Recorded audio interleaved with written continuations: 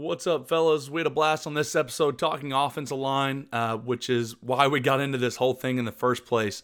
You want to learn more about offensive line or offensive football in general, head to runthepower.com. If you specifically want to learn more about offensive line, we've got our O-line Hot Summit coming up June 24th through 30th. We've got over 18 of the top high school and college offensive line coaches across the country putting on live presentations 3 a day during those 7 days. Again, those are free if you watch them live. Go sign up at runthepower.com so you can watch that live, or you can order the All Access Pass so you can have access to those presentations for a whole lifetime. This episode of the podcast is brought to you by our newest sponsor, Visus. Visus football helmets are different than other helmets on the market. Their design reduces impact forces by yielding in a collision, similar to a car bumper, a concept so unique that the helmet was named one of Time Magazine's top 25 inventions of 2017. The 0-1 is the top helmet at every level of football. Nearly every NFL team has starters in the 0-1, including both the Super Bowl MVP and the overall league MVP last season. Over 140 college teams, 1,500 high school programs, and hundreds of middle school and youth teams have made the switch to the Visus 0-1 and the 0-1 youth helmets. Protect your athletes with the top performing helmets in the game. For more information about Visus technology or to request a team pricing or financing options, visit Visus.com, which is VICIS.com on the web. Visus, protect the athlete and elevate the game. This episode is also brought to you by Guardian Caps. Both of our programs, Broken Arrow and Ankeny High School, invested in Guardian Caps this year, and we feel they're helping our guys. They are soft shell helmet covers that reduce impact during practice and are used by over 100 colleges and 1,000 high schools. Texas, Clemson, Oklahoma are just a few of the colleges using them. Check out our show notes to see what Coach Lincoln Riley thinks about them at OU and to get some pricing. They're way more affordable probably than you guys would even think. Again, that's Guardian Caps, guardiancaps.com. This episode is also brought to you by GoRoute. GoRoute brings practice efficiency into the 21st century with on-field digital risk coaches. Trusted at practice by more than 350 high schools and 30-plus FBS and FCS teams, GoRoute allows coaches to instantly send out cards, scout cards, and installs to players so they can stay up-tempo all practice without the need for binders or managing multiple huddles. Compatible with all major play drawing systems and hand-drawn cards, GoRoute teams routinely double or triple their practice reps daily. If you value practice time and want the best preparation, then you need to go no scout cards with GoRoute. Learn more at GoRoute.com. You can email sales@GoRoute.com or call 866-777-1448. Make sure that you mention to them that Run the Power sent you guys, and they will hook you up with some unbelievable discounts. So again, that's GoRoute.com. On this episode of RTP, we talk with Nate Leonard. Coach Leonard is the OC at Clear Lake High School in Houston, Texas. Listen as we talk with Coach Leonard about his offensive line playing days at UTSA, his philosophy on playing nasty and physical, and his coaching journey through high school, Duke University, and back to Texas. You can follow Coach Leonard on Twitter at CoachNastyTX. Hope you guys enjoy.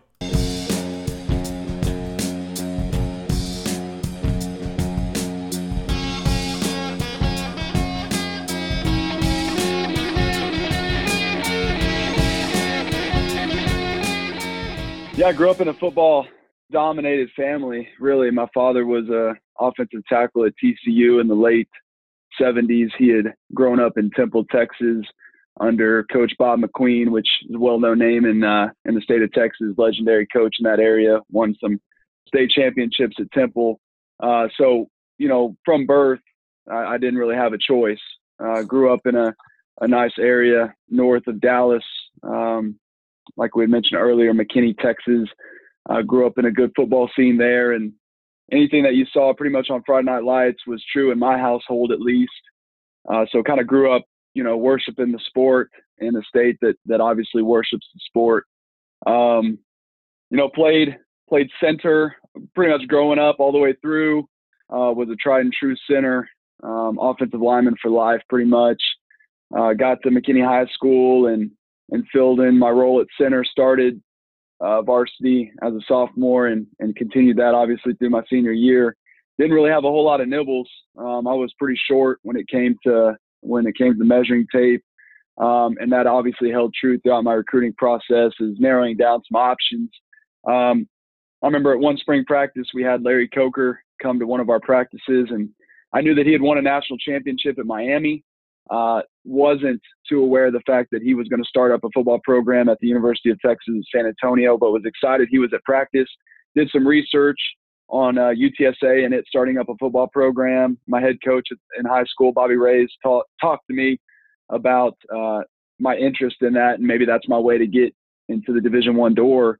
And I went to the football camp, very first football camp in UTSA history for seniors, and there were about 400, 500 seniors there just trying to get the same opportunity I was. I had not prepaid, pre-registered at all, and I waited in line outside the Alamo Dome in downtown San Antonio for 3.5 to 4 hours. That's no exaggeration. Obviously, it was their first camp as well, so they had one little table set up with sign-in and registration. I mean, it was unreal. Hadn't seen anything like it in my life. Almost texted my dad to come pick me up. Let's enjoy the city. But stuck with it, got to the very front of the line. Finally, they had started the camp already. So I got like no warm up time in or anything. Just cold ran the 40, cold did the pro shuttle. I mean, it was unreal.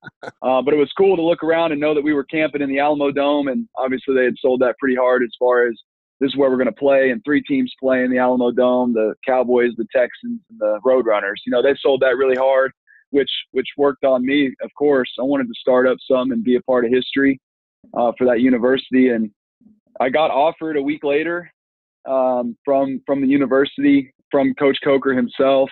I committed the day of my offer. I mean, I just pretty much knew that that's exactly where I needed to be. I really enjoyed the camping experience, loved San Antonio when we drove around after the camp. Knew that I probably wasn't going to get any more Division I offers. It's funny when I look back now as a Division I football coach and I evaluate myself in high school. I mean, I'm a D3 player. I mean, I was slow-footed, not very strong with my hips through contact. I mean, all those things. I got lucky. Some things fell my way, but got that opportunity to start that program up, and obviously I kind of detailed that journey a little bit in college, writing for a few outlets. The Huffington Post wanted me to write for them. I detailed like a 14, 15-week blog for them throughout our first Division I season, and the school ended up picking it up, and then Sports Illustrated had me write for them. I had a USA Today author kind of follow me around camp, and a journalist follow me around camp and campus and classes, and so celebrity lineman. No, man, I tell you, it's just because I wore bow ties. I mean, that took off, bro. Like, bow ties in San Antonio was something else. People loved it. I can't explain it, but I kind of rode the coattails of it, and ended up, becoming the media person for UTSA. I guess I didn't mess up any words or say anything too out of line in my interviews, so they just kept having me come back. But I had a good career there, man. I mean, it's amazing to look back, and never missed a start. Actually started out at left guard. Never played left guard in my life. Started out second team left guard in camp, very first camp ever. I was like, man, I've never gotten into a left-handed stance before in my life. But, when you're in college and you're trying to make it, you're going to do whatever is asked of you. You don't play a particular position. You play offensive line. That's right. If they wanted me to, I'd have run routes and I'd have covered wide receivers if they asked me to. But first day of practice, left guard wasn't going too well, man. I was trying to pull, and it looked bad. It was just bad. I can be honest about it. It looked bad. I've never gotten a left-handed stance before in my life. And then I went into like full body cramp my first day of practice. So it was just a bad showing all around. The O-line coach came up to me afterwards and was like, Leonard, hell, we can't get a snap on the first team. Have you ever snapped the ball before in your life? And I said, Coach, I was an all-state center in high school. I think I can get it back there. And I was like, I couldn't believe I was on scholarship. They didn't even know I played center, but I literally snuck my way into Division I football. And That's awesome. I got up there and started snapping with the twos. And then at the end of the second day of my career at UTSA, I was the one center and never let it go. And, it was just crazy, and I got a great story about how I was offered too. I know I kind of buzzed through it, but I mean, I think some people ought to hear this stuff, man. So I met Coach Coker after the camp, because when we were going through the camp, the very first senior showcase camp in UTSA history, I was working with a volunteer coach at the time by the name of Polo Gutierrez, who actually ended up becoming a full-time running backs coach with us at UTSA, but he was running the offensive line station at the camp because he was a former offensive lineman at New Mexico State. I think he played O-line and D-line, if I'm not mistaken.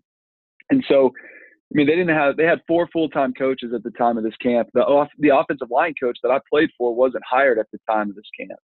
So it was an unreal deal. And so we had over 200 offensive linemen in the dome working the same drills. So it was like a bag drill where you got like 10 bags and you're doing footwork drills, 200 people deep. No exaggeration. So it's like the Coach Gutierrez said, each bag is a job interview. If you touch the bag, you're going to go to the back of the line. And if you go to the back of the line, there's 200 people here. You're probably not going to get back up again. He's like, if you don't touch a bag, you go like 15 people back and you keep going until you touch a bag. Pretty much was kind of the gist of the drill. So I was like, okay. So I ended up going through and I didn't touch a bag. So I went 15 people back, and I went through again and I didn't touch a bag and I went 15 people back. So I got like 100 reps of this thing. And he pulls me off to the side. It was the very first thing we did. Obviously, I ran in there cold 40, cold pro shuttle, no time to warm up, barely laced up my shoes, all that stuff. And he just kind of grabs me by the shirt. And he's like, after this camp, you're going to meet Coach Coker. And I was like, oh, wow. All right. That's awesome. So after the camp ends, I go find Coach Gutierrez, and he pulls me to the side, and I meet Coach Coker. And Coach Coker, he extended his fist as far as like, dap me up type of deal. And on that hand was the national championship Miami ring, which at that point in time I would have committed right there had he offered. Never seen one in my life, haven't seen one since. And he goes, you did some great things. Coach Gutierrez tells me a lot about you and how you went through the bags, and, you did a lot of good things in one-on-ones, which unbeknownst to anybody on that staff, I lost every one of my one-on-one reps. I mean, like I had a terrible day aside from the bag drills. So like I literally snuck into Division I football. He goes, you're going to call me this week. You're going to call me. And he gave me a number, and he's like, you're going to call me this week, and next weekend you're going to come up here and tour the campus on an unofficial visit. I said, great. My dad and I, we tour the campus just on our own. We go to the bookstore on our own, just like a normal camp experience. So Monday rolls around, I call the number that I was given, nobody answers. Tuesday rolls around, I call the number I was given, nobody answers. Wednesday, the same thing. Thursday, the same thing. Friday, the same thing. And I'm on the toilet, okay? I'm on the commode, and I'm like, well, senior workouts for my high school started that following Monday. So it was like, if it's not this weekend, it's never going to happen. So I'm on the toilet, and I call the number, and somebody answers. And I'm like, oh, my goodness, hello. And they're like, hello, can we help you? And I was like, I certainly hope so. My name's Nate Leonard. I was told to call this number. Coach Coker wanted me to call this number, and, I'm going to come visit the campus. And they said, who are you? And I was like, oh, no. Like, what happened? The bag drills went so well. And anyway, I was like, I guess they saw film of the one-on-one reps.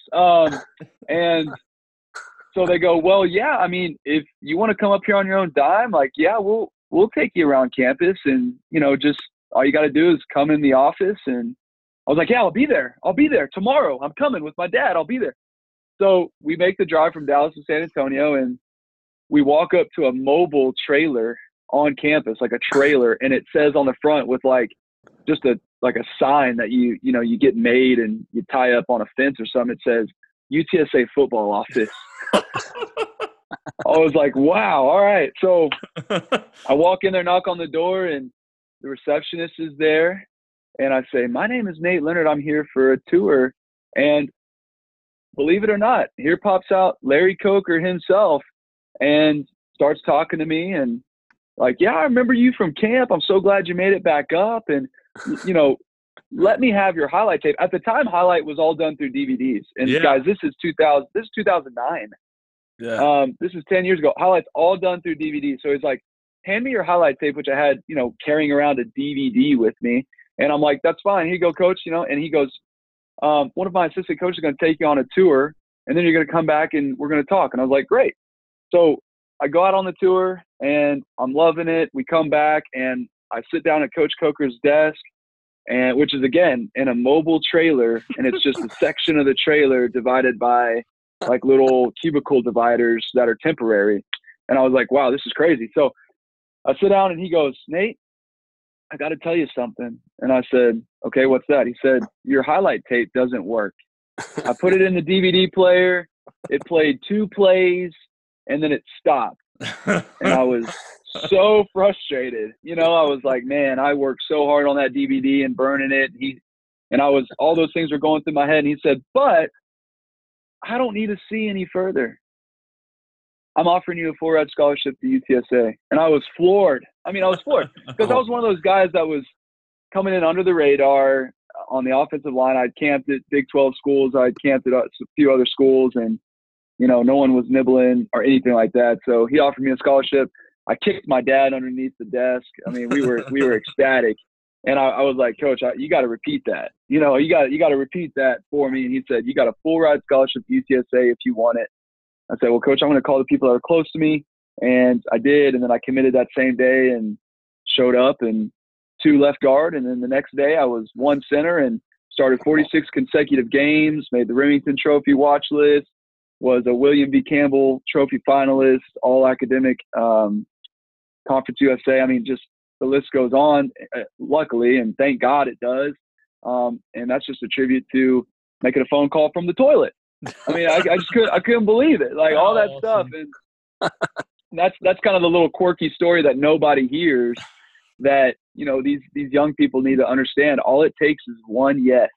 All it takes is one yes for you to reach your dreams. And if you quit or you turn it down too soon, you don't know how far you've gone until you reach it. You could go so far. And what if I hadn't have made that phone call? Would I be talking to y'all today? Maybe not. So you don't know how close you are. Just keep going. You could be going so far and opening all these doors and crawling through tunnels and all this stuff. What if you turned back and it was the next door that you opened? You know what I mean? Like, what if you come so far, you work so hard, and you can't see it, but it's right around the corner, but instead you turn back and you never see it.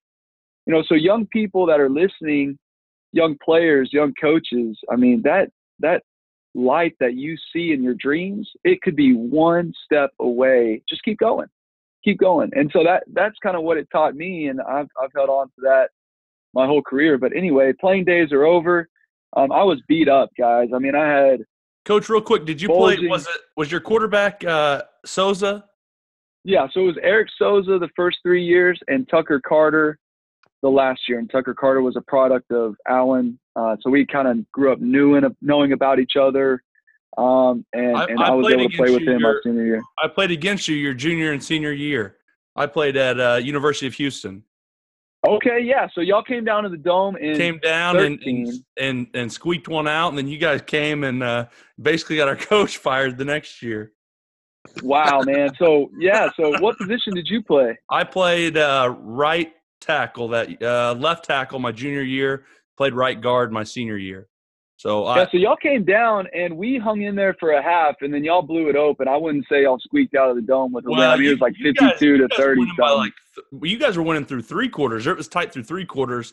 And then the end score, I think, was just bad because we blocked a field goal late and ran it back. Yep. You blocked a field goal, ran it back, and then we threw a pick 6, and y'all ran it back in the 4th. And then Souza came over and was a GA. That's right.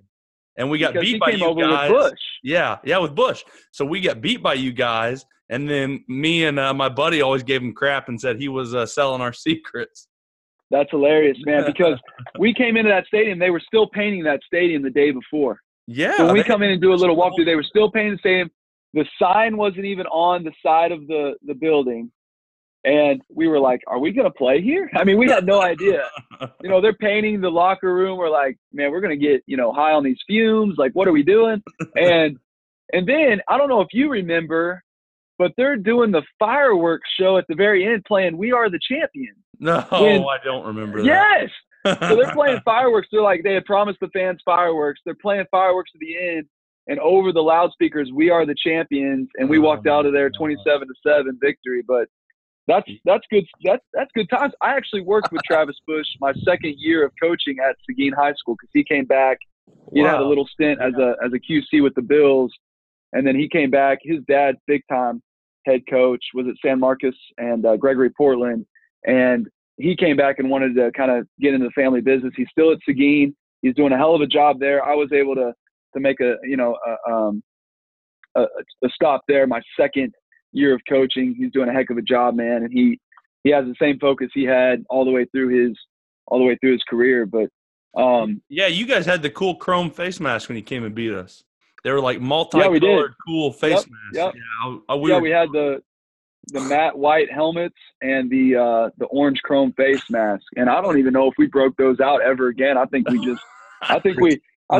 sold them in an auction to make sure that we could keep our budget alive. I don't remember exactly, but no, those were cool, man. And they left all that orange all over the front of y'all's helmet. I don't remember what y'all were wearing that game, but I don't either. Those were cool. Yeah, we got hyped about that. It's crazy. I had no idea, but as soon as you started talking, I'm like, UTSA's first years, it made me start thinking of Souza. Yeah. Came over and kind of a small world. Yeah, so that reporter that I was telling you about from USA Today was following me around that whole week leading up to the Houston game.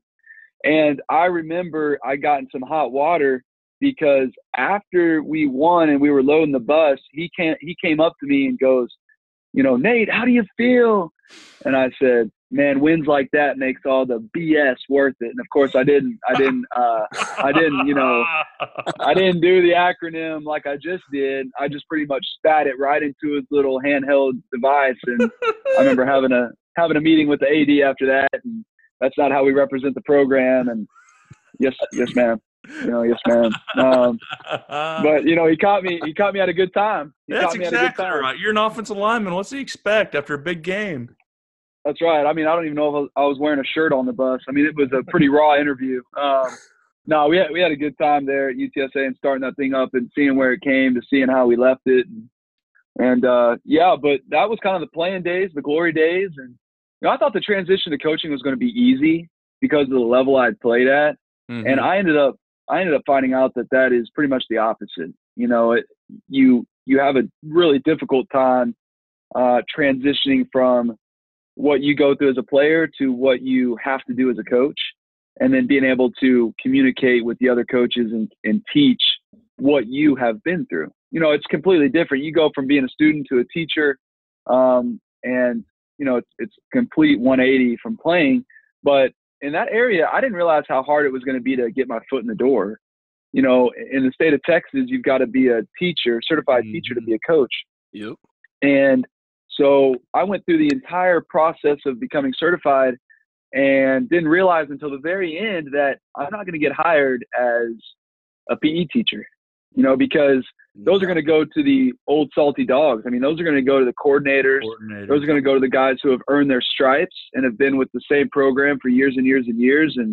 And I didn't realize that. And so it got down to the nitty gritty. I proposed to my wife the year before my final season of playing, and I was like, yeah, we're going to get a job and we're going to get paid pretty well, and I'm going to be able to support you. And then it gets to the end and it's like, Nate, we'd love to hire you. You played for UTSA. We're sure you got experience, but you're a PE teacher, bud. We can't do anything with that. And at the time, the testing service didn't allow you to take another test until you had graduated.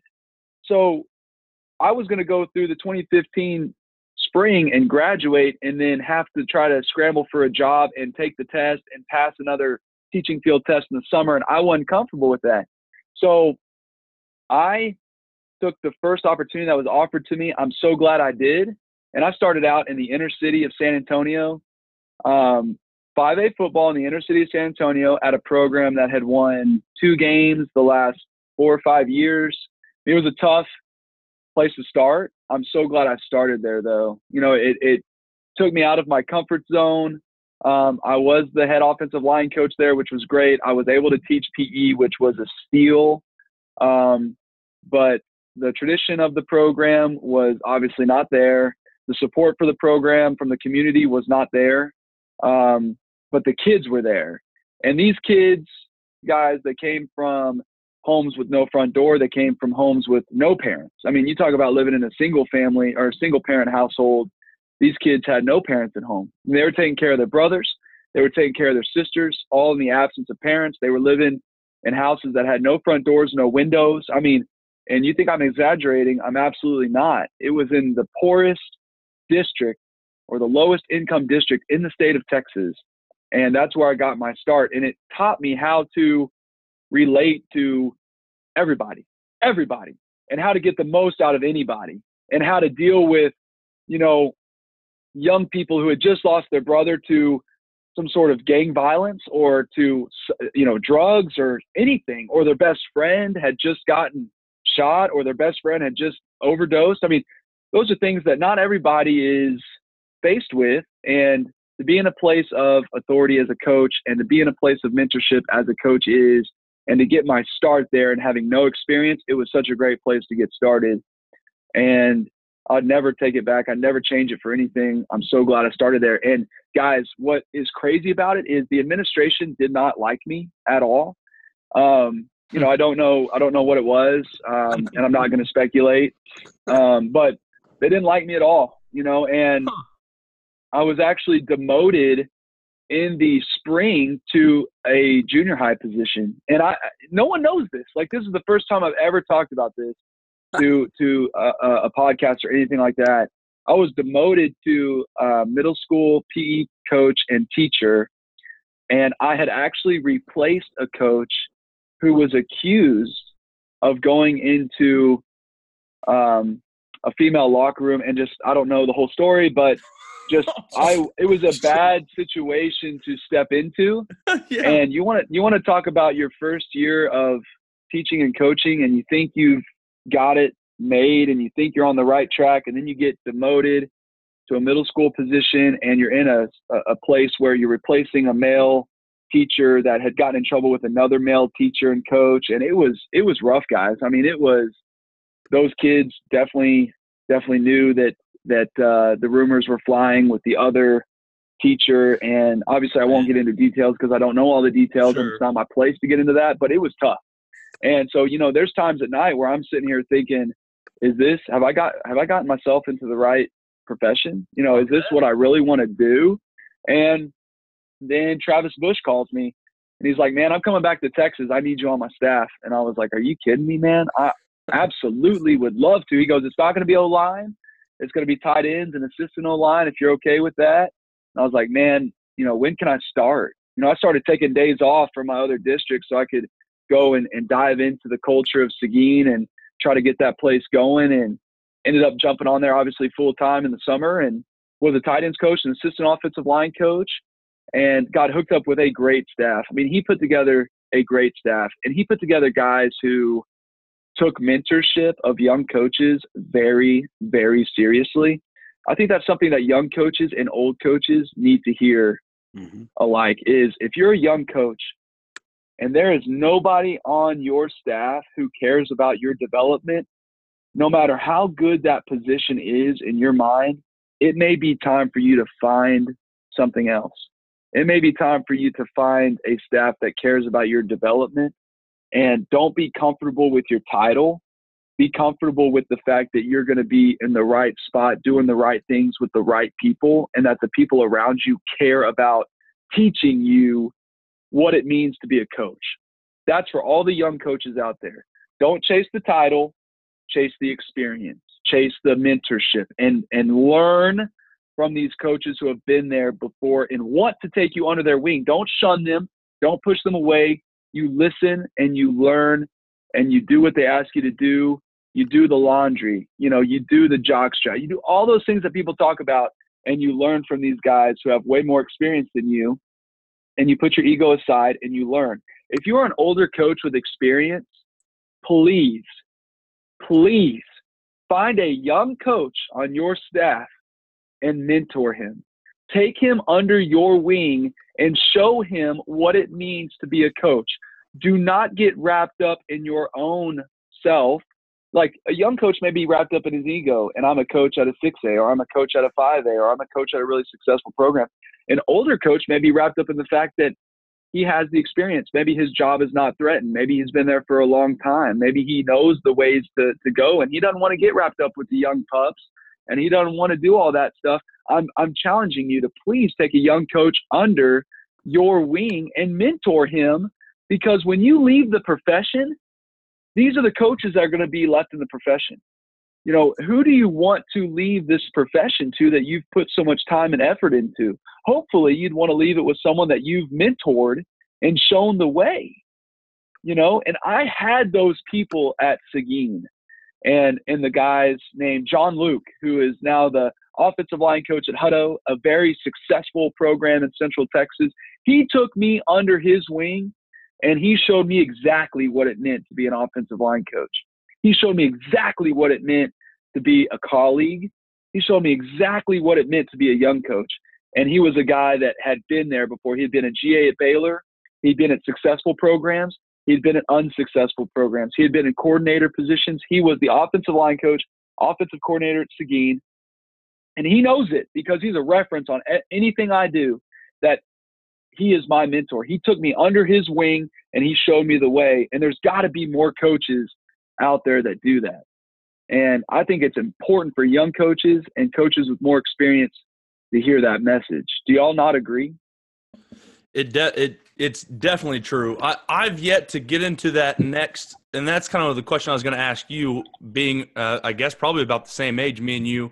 Have you been able to transition into that at all? I mean, have you been around any 21-year-old coaches coming in? Because I've done a horrible job at first and now a much better job of being the younger, very prideful coach that now is trying to learn as much as he can from everybody else.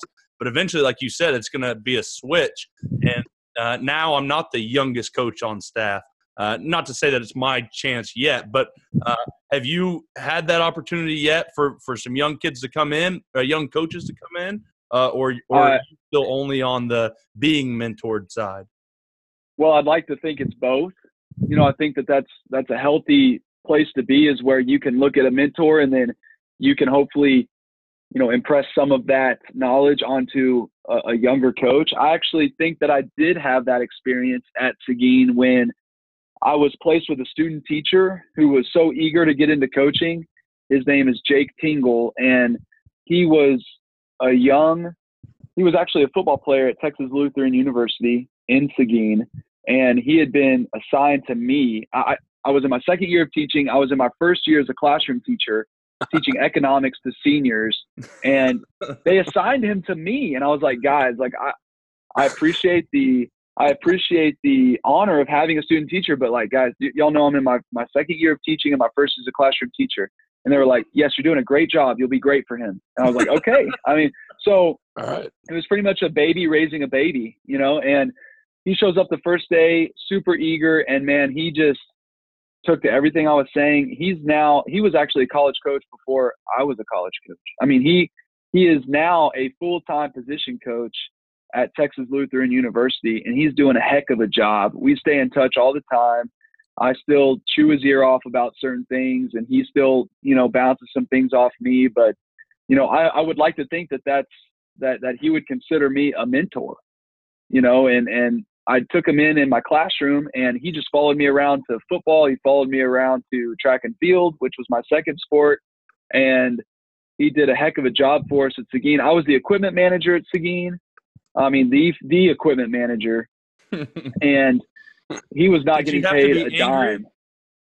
Of course, you have to be angry as an equipment manager. That's the only rule. It's automatic. That's the only rule. One rule: keep the clothes clean and get really, really angry when someone loses their mouthpiece. And so he actually just volunteered all of his time to come and help me in the equipment room, which, as anyone knows, is a huge undertaking if you do it alone. And he just no complaints. He showed up at 5 a.m. and he stayed till whenever I left. I mean, he was a true apprentice, I guess you could say. And I really hope I was a mentor to him. I know all the coaches there were mentors to him, and now he's a full-time football coach, at a really competitive Division III school there in Texas. So he's killing it. And he's doing a heck of a job. And so I was at Seguin, and that was a 45-minute commute from my wife, and a young wife, and a wife that was still getting used to the rigors of coaching and the time restraint. So that was a 45-minute there and a 45-minute back to where we lived in San Antonio. Dang. And, it was tough. Like, it was obviously hours as a coach in general are tough, but when you tack on 2 extra hours for commuting, I mean, that's even tougher. I mean, there were times where I was doing the laundry after a game and didn't feel aware or awake enough to be able to make the trip back to San Antonio. So I just spent the night at the facility, and I know a lot of coaches do that all across the country, but a lot of those coaches are single. I was married and young and trying to support my wife. And anyway, it was tough. And a job had opened up at a big time 6A school there in San Antonio known as San Antonio Reagan. And I couldn't believe that I got the opportunity to interview for that job. Being a 5A assistant O-line coach and a 5A tight ends coach and not really having that room to myself, I didn't realize I'd get the opportunity to interview. And I did get the opportunity to interview. And luckily it went really well, and I took over there, and man, what a program. They do a great job. Lyndon Hamilton's the head coach at San Antonio Reagan. He does a heck of a job in the community. He does a heck of a job putting his heart on his sleeve for those kids and for that whole entire school and community. And I was so lucky to be a part of that program for the year that I was a part of it. And we had a really good run. We went 2 rounds deep in the playoffs, which, we still feel was underperforming, but we had a great run with great kids and a really good program and a really great school. I had a great time there, man. And I had it made. I mean, I was teaching 3 classes a day. I was all front loaded in the morning. So I had 1, 2, 3 were all teaching. And then my other 4 or 5 periods were conference and lunch and football. I mean, it was the schedule that any coach that's listening to this right now would probably want to come and beat my tail for leaving. Because it's when you're in Texas and you get a schedule like that, you hold on to it till you retire. Yeah. And they really set me up well there. And, I was just, as you can imagine, I was being tugged in a lot of different directions. I guess I'd made a name for myself in the area for coaching offensive line. And it kind of spilled over to other references reaching out to me and saying, look, man, if you want to do this college deal, you got to do it now while you're young, while you've got no kids, or you got to wait till you're an established head coach in Texas high school football and you have state championship after state championship after state championship, and then you can go and join the college ranks. And I said, well, guys, I don't know. I mean, I've got such a great job, great paying job, great area. I don't know if I can just uproot my family and go. They said, look, go to the convention in Charlotte and meet with some of our guys and guys that they knew. And my references that were kind of talking me into this were guys that I had played for at UTSA. And they said, just go. So I bought a plane ticket. I missed a couple JV soccer games. I was the JV soccer coach at Reagan High School. I missed a couple of my JV soccer games.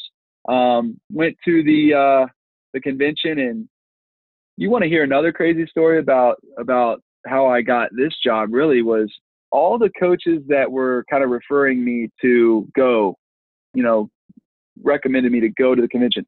They were calling all their contacts in the Division I level, and one of the coaches by the name of Eric Roark, he was the defensive line coach at UTSA while I was playing. He said, I know Coach Cutt really, really well at Duke University. I'm going to give him a call, and I'm going to let him know that you're coming up there to the convention. If y'all can connect, that'd be great. And I said, wow, ACC football? That'd be a pipe dream for me. And so I go up there, and I'm actually setting up a meeting with another coach. I'm setting up a meeting with another coach in Division I in another conference, not a Power 5 conference. And when I go up to meet him, he's in the hallway talking with one of his colleagues or one of his friends, and He goes, Nate, I'm so glad you came to meet with me. I'll be right with you. Will you just wait over there for a minute? And I go, yes, sir. No way. So I go wait up against a wall, and I just put my back on the wall, and I'm just scrolling through social media, just kind of going through emails, just whatever. And I turn to my left, and leaning up on the wall is David Cutcliffe. And I was so kind of taken aback that I called him David Cutcliffe, which is completely wrong and against everything. And I was like, oh, Coach Cutcliffe, how are you? And he was so professional, obviously. And he goes, Nate, Eric Roark told me about you. And he gave me his cell phone number. And this was when he was going to do the coaches section of the national championship. This was back a couple of years back, couple conventions back. And he goes, here's my cell phone. I want you to, keep me updated on what you're doing. We may have a position for you, and just keep me updated. And it was a 2-minute interaction, and I had stumbled over my words a little bit. I'd called him the wrong name, which I was kicking myself for. I mean, that is so unprofessional. Did you realize it as soon as you said it, or did he tell you? No. As soon as I said it, I knew it, but it was just too late to go back and go, I know what your name is, sir. It was just too late. You get that one elevator interview, and that was it. And so he leaves, and I'm sitting there with his phone number. I meet with the other coach. And that went well, but I was super excited about being in the Power 5. And, a few weeks get along, and I text with him, Coach Cut. He's still saying, we may have some. And then sure enough, he calls me and we FaceTime, and he goes, Nate, if you want to join the Duke Gang family, come join the Duke Gang family as offensive line graduate assistant. And I think I was out the door before that conversation ended. I mean, I left Sam, my wife, in San Antonio. I put in my 2 weeks at Reagan, they were so great about it. The administration was so great about it. And I went up there to Duke University about a year ago today, really, and enrolled in the Duke Divinity program and the master's program there at Duke, and started coaching Division I Power 5 football as a graduate assistant. And that's where I am. And, going back to, am I mentoring anybody here at Duke? Well, I'm 27 years old. I am on the end spectrum of being a graduate assistant, being 7 years removed from playing. I'm kind of on the older side of being a GA. Mm-hmm. There are some younger guys. All the GAs, most of them, are younger than me. We've got a couple interns that are older than me, but we've got some really young GAs. And I hope that they look to me in a mentorship role. I'm still trying to learn as much as I can, and that takes a lot of my time to keep up with what we're doing on a daily basis. But I hope that they look at me and say, he's a little bit older than I am. I got my start later than they did. And so I'm hoping that they look at me and go, I really like the way that he handles himself. I like what he does. I hope so. I mean, I certainly like what they're doing, and they're 6 years younger than me, So I think it goes both ways. I think you've got to have mentors, and I think you've got to try to do whatever you can to put yourself in a place of mentorship. But that's where I am. And I mean, guys, 4 years ago, I was at a middle school where I didn't know if there was a way out. I mean, I didn't know. And now I'm sitting here talking to y'all, very lucky to be here with you today. And I'm in the Power 5 as a GA. I'm so thankful. At no point in time do I want anybody to think that I'm anything but thankful. And it just goes to show that if you keep your head down and you work really, really hard, keep your head down, keep your feet moving, and work really hard and try to outwork everybody around you, and know that it may be that next door that you open. It may be that next window that you open, that next tunnel that you crawl through. I mean, it may be dark, but just keep moving forward, that you can do whatever you want to do. I mean, young coaches, I had no last name that mirrored up with anything in the coaching bloodline at all. My dad had played at TCU, but he did not get into coaching. I mean, that was a long time removed. I have no siblings in coaching. I have no siblings, period. My family was not a football family. My my family's like pharmacists and attorneys and consultants, and like nothing screamed football. I mean, it literally was from the inner city and getting demoted to just working and knowing that I had a vision, and that vision was to just keep learning and keep growing as a coach. And I'm here. I mean, if anybody's listening to this and doesn't think it's possible, then you're a fool. I mean, you're fooling yourself. Keep marching, keep going through those doors and find a way to get to where you want to be. And man, if I can do it, you can do it. I mean, that's it. I mean, I know it's said so many times, but guys, I had no connections. No connections. I mean, I ran into my employer against a wall at a convention center. I mean, it can be anywhere at any time. You've got to be ready for the opportunity. You know, you've got to prepare yourself for the opportunity, but that's where I'm at. I'm so lucky to be here. I'm lucky to be on the podcast with y'all. And I mean, that's kind of my advice for young coaches. You know, just keep marching, man.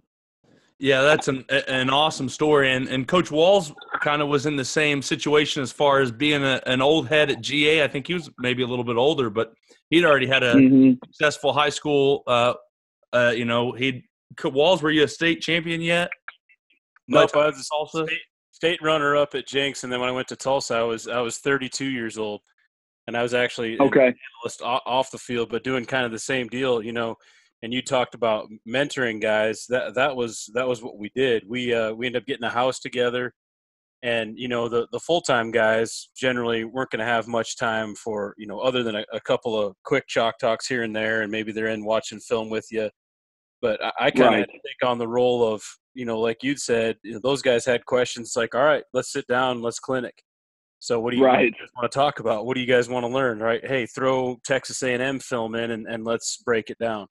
And let's see what they do. So I mean, it was awesome. We set up the projector in the living room of our house, and you know we had a pool in the back. We could drink a few beers and hang out in the pool, and then we'd be back inside, you know, doing some work on the board. So I mean, it brought me back, man. I couldn't agree more with the whole mentor deal. You know, I was lucky enough to have a couple of those guys, and that was like number one on their kind of list was, yeah, we're going to develop our kids, but I'm also going to develop our coaches. So I was lucky to be in those spots. And now, like you said, Coach, being able to pay that forward, I was able to do kind of the same role with those GAs and with a guy like Coach Harper.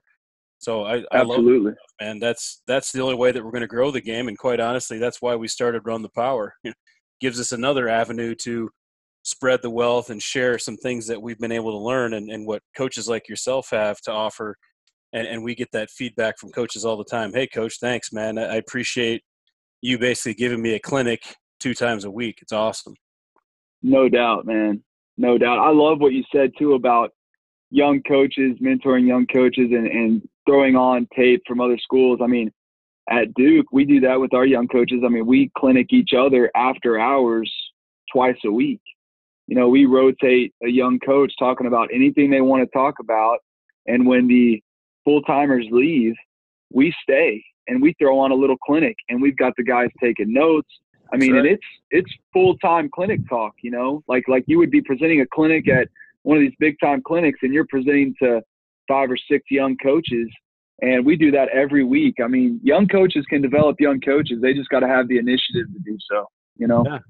Practicing the job interview, man. That's absolutely. That's like you said, you know, you have that one opportunity, Coach Cutliff, as you call them, you know, up against the wall. I got to be ready to rock. Oh, man. You know, but I mean, that's it's right. the same thing. I get that one interview. You get one shot. You know, you got to be able to make that shot, man. Coach, I wanted to ask you, and I'm a huge fan of what you do on social media, especially with the clips, but you're always talking about the O-line mentality, you know, whether it's, you know, not wearing sleeves, you know, it's the, you know, being the ugly guys, but at the same time, we're the guys that make everything go, and everything that you preach is nasty. And I think sometimes there's some coaches that are maybe afraid to use some of those words because of you know, some of the connotations in this day and age. But in my mind, and I'm pretty sure in your mind, if you don't have that mentality to be a finisher and to be nasty, you're probably not going to maximize your potential. Absolutely. Here's how I see it if you're not preaching nasty and you're not preaching finish and you're not cultivating the mentality of your offensive line, I don't want to step on your toes or anybody's toes that's listening. You're doing it wrong. We are the one position on the field that all we have is our mentality. And if we don't show that, what other stat do we have? Your resume is your mentality as an offensive lineman. When they turn on the film, and they being the opponent or the opponent's coaches, when they turn on the film, they better be worried about you as an offensive lineman. And the only way that you do that is you prove your mentality through your film resume. So I preach nasty. I preach finish. I preach all those things that go into being an offensive lineman, because that's the only way, in my opinion, to do it and to cultivate the mentality that it takes to be successful at the position. And I say a lot of stuff on Twitter, but everything that I say has a purpose on Twitter, and everything that I say has a purpose for young people to see the mentality that it takes to be a successful offensive lineman and to develop that within their own skill set. And coaches that follow me on Twitter, they see a lot of things, and that's the beauty about coaching. You may not agree with everything that I say, but acknowledging the fact that our position group is different than any position group on the field, you have to acknowledge that, and you have to preach that, and you have to teach that. And I understand where some people may think that it's a little edgy to say some of the things that I say, or to encourage some of the things that I encourage, but it's because I believe in it so firmly, and I believe in it so strongly that we are the only position group left that relies upon being nasty for our own benefit. And we should love that. I mean, imagine the things that we do on the field. Imagine the things that we do on the field. If you go to the local grocery store and do those same things, you may never see the light of day again in your life. And we should be celebrating those things, and we get the opportunity to do those things and completely change our mentality when we step on the striped field. We should love that. As coaches, as players, we should encourage that, and doing it within, obviously, the limits of the game, and doing it cleanly, but doing it with mentality and doing it with nasty. So, walking around the office, I'm only referred to as nasty. That's pretty much what the full-timers call me. That's pretty much what all the young coaches call me. That's what I was called when I was playing. It's just, nasty. Hey, nasty, I need this. Or I love that. Like some people would be like, oh, why are you calling me nasty? As an offensive lineman, I take pride in that. That's right. If that's the mentality that I'm giving, and that's the aura that I'm preaching to these kids, and it shows up on the tape in the right ways, heck yeah, man, that's this game. That's the beauty of this game. And that's the beauty of being an offensive lineman, man. You get to go out there and you get to be nasty. You get to do things that other people would never dream about doing. And you should love that. You should take pride in that. You should wear that, and that's, I come at it with so much passion because I love it. I lived it. I'll never live that again. I'll never be able to put my hand in the grass again in an organized setting. But man, I can impress that upon young people and get them to do those things, then man, the position group and what it means to be an offensive lineman is still going to be alive. That's the legacy, is to be nasty and to do this position justice. Well, and I've always, kind of thought that the smaller guys, the guys with the chip on their shoulder that had to prove that they were big enough to play, those are the guys normally that part of their game was being extremely physical. Even if every offensive lineman's physical, I've always, at least at the University of Houston, our guys that were shorter, they were always, the ones that were any good were always, very, very physical and nasty. And the other thing is that I've always thought about guys that were maybe limited athletically compared to some of the freaks in Division I football on the offensive line, is that at least in my opinion, and my case, is like, to me, I think it makes you such a better football coach because all through, the guys that I know and myself, all through my career playing football, it was like I'm trying to find every little possible edge I can find. If that's being Absolutely. a little bit more nasty, or if that's, what am I going to do with my knee if it's outside zone because I'm not fast enough to be like the freak athletes, but I got to make up a half of a step or whatever that was. I think that's helped me with coaching because my whole career I'm trying to find little tricks, little cheat codes, so I can catch up with some of these guys that are athletically extremely gifted. Have you kind of noticed that in your coaching career as well? Kind of stealing from some of your playing days of having to not cheat illegally, but cheat the offensive line and try to get every little step and every little thing as perfect as possible? Yeah, because I had to do it. I had to find those cheat codes. I had to live it. So I think it made me a better coach because I was able to know those cheat codes, and especially with the undersized guys, and to get those guys to do exactly kind of what I got away with, I guess you could say, and at the highest level of this sport, amateur sport. And, I'm able to kind of pass that advice down and those little cheat codes to the guys that are now at the Power 5 level that don't really have the same limitations that I did.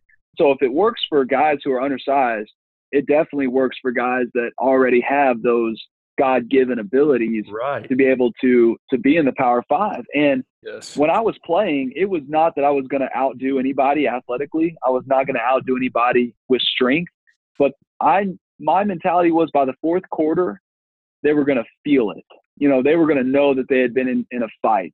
When they released my height and weight on the roster, I fully expect people to look at it and be like, I got this game in the bag. This guy's not going to be able to hold my jock strap and all that stuff. By the end of the fourth quarter, it was my mentality to have them completely reverse their way of thinking. And, whether that meant that I needed to cut on outside zone and scramble instead of think about anything about getting my hat placement or my knee placement outside of his framework, or if I needed to take a set in the wall on a pass pro and just cut the guy, I did. When I played Oklahoma State, and it shows on the tape, I was way outmatched physically and athletically. But when I took a set on some of those guys, all I did was I flashed my hands and cut.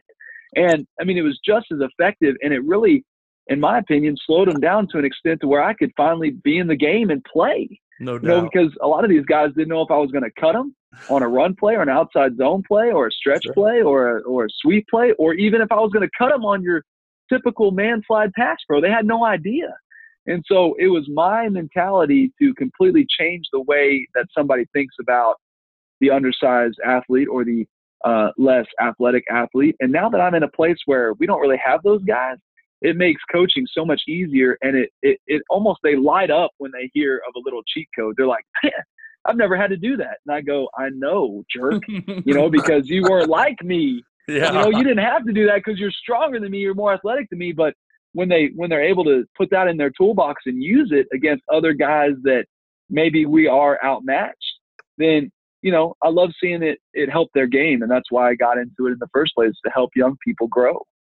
Well, flipping that, you said, obviously, you always kind of curious. Well, I wonder what the defense is saying about me. So when you were looking at defenders, because I've heard it kind of different ways. When you were looking at a defense, we used to have a center that he was a small guy that had to work really, really hard to play, and he did, and he was tough and mean and physical. And he always hated when he'd see short defensive linemen. He'd always tell me, hey, if they're short and not very athletic looking, that means they must be dogs. He's like, if I go against a 6'5" guy playing at Cincinnati, okay, then he's probably not all that good. He's at Cincinnati. He's not at OU. But if I'm going against a 5'10" defensive tackle playing at wherever at Cincinnati, then he must be a fighter. He must be a dog. He must be something to be able to make it. What did you kind of look at when you were getting that first piece of paper against the team, or do you remember? Well, I completely remember. I mean, it's still ingrained in my DNA. The first question I got to ask is, has anybody listening to this podcast been popped underneath the chin so hard that your chin starts bleeding? Then you're going to understand what it means to go up someone that has leverage just by birth. Leverage by height, being shorter than you, stockier than you. you get popped up underneath the chin, you never want that feeling ever again. When you got to get stitches in your chin, I've felt that before. But when I looked at guys, I was, people may be shocked by this. If you were, like you said, if you were big and strong and you were just a huge person, that did not worry me in the slightest. It was the defensive linemen who reminded me of linebackers or really stocky, like tight end looking guys. Those are the guys I worried about. I didn't worry about the big 300-pounders. I had no worry in the world about those guys. I worried about the guys that were in the 240 range, maybe tall, lanky, long arms, long legs, and really quick off the – those were the guys that I lost sleep about. I didn't lose sleep about the 6'5", 340-pound guy because I knew I could cut him on any play I wanted to. It was the guy that I knew that if I did try to cut him, he may jump over me, he may dodge me, he may get around me. If I did try to stay high on a slide protection, I may not even make contact with my hands. Those are the guys that I lost sleep about, not the big old guys. And especially coming from a guy who was undersized and having to do all the cheat codes in the book to just survive at that level. If you were bigger than me, good. I'm glad you're bigger than me because, you're probably going to be a little bit slower than me. You may be a little bit sloppier than me. But if you were around my size, linebacker-like, maybe taller than me but lankier than me, you had my attention.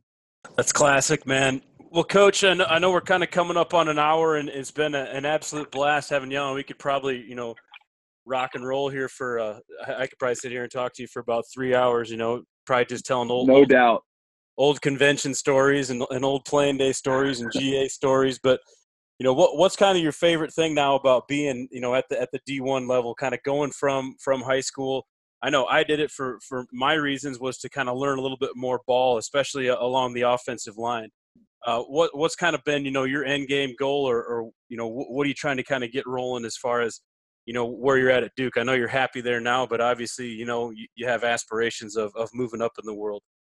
Sure. Wherever I can be to help young people grow and develop and to have young people look at their coaches like I looked at my coaches when I was growing up, that's where I want to be. Mm-hmm. Where can I be and make the most impact on young people and still be around those young people and that game that it still means something to them aside from maybe money or glory?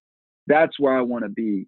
Right now, being a GA at Duke is absolutely great because I get to spend a lot of time with our young men at a different level than the high school level. These guys are about to be full-grown adult men. And so it allows me to still develop young people and to have young people look at me in a mentorship role, just as we were talking about with young coaches and older coaches. So I can develop and mentor young people to be better citizens. And I love that. And I loved that as a high school coach. And I love that as a GA. My end game, guys, I went from middle school to here in 4 years. I've done all that and done the ladder and climb. But if it doesn't mean bettering young people in their spiritual, physical, mental, emotional journey, I don't want any part of it. That's right. And right now I'm at a great spot doing what I love to do, but I don't know where this career is going to take me, and I'm too young to know what I don't know. And I'm excited to see where it takes me. And I'm excited because I know that that's going to be at a spot that values the futures and the development and the growth of young people. That's where I'm at. Well, Coach, kind of the last question I like to ask everybody, and excited to hear it from you, but when you're watching another team's offensive line, what's some things they'd be doing that would make you think highly of their offensive line coach? The way they finish. Hands down, the way they finish a play.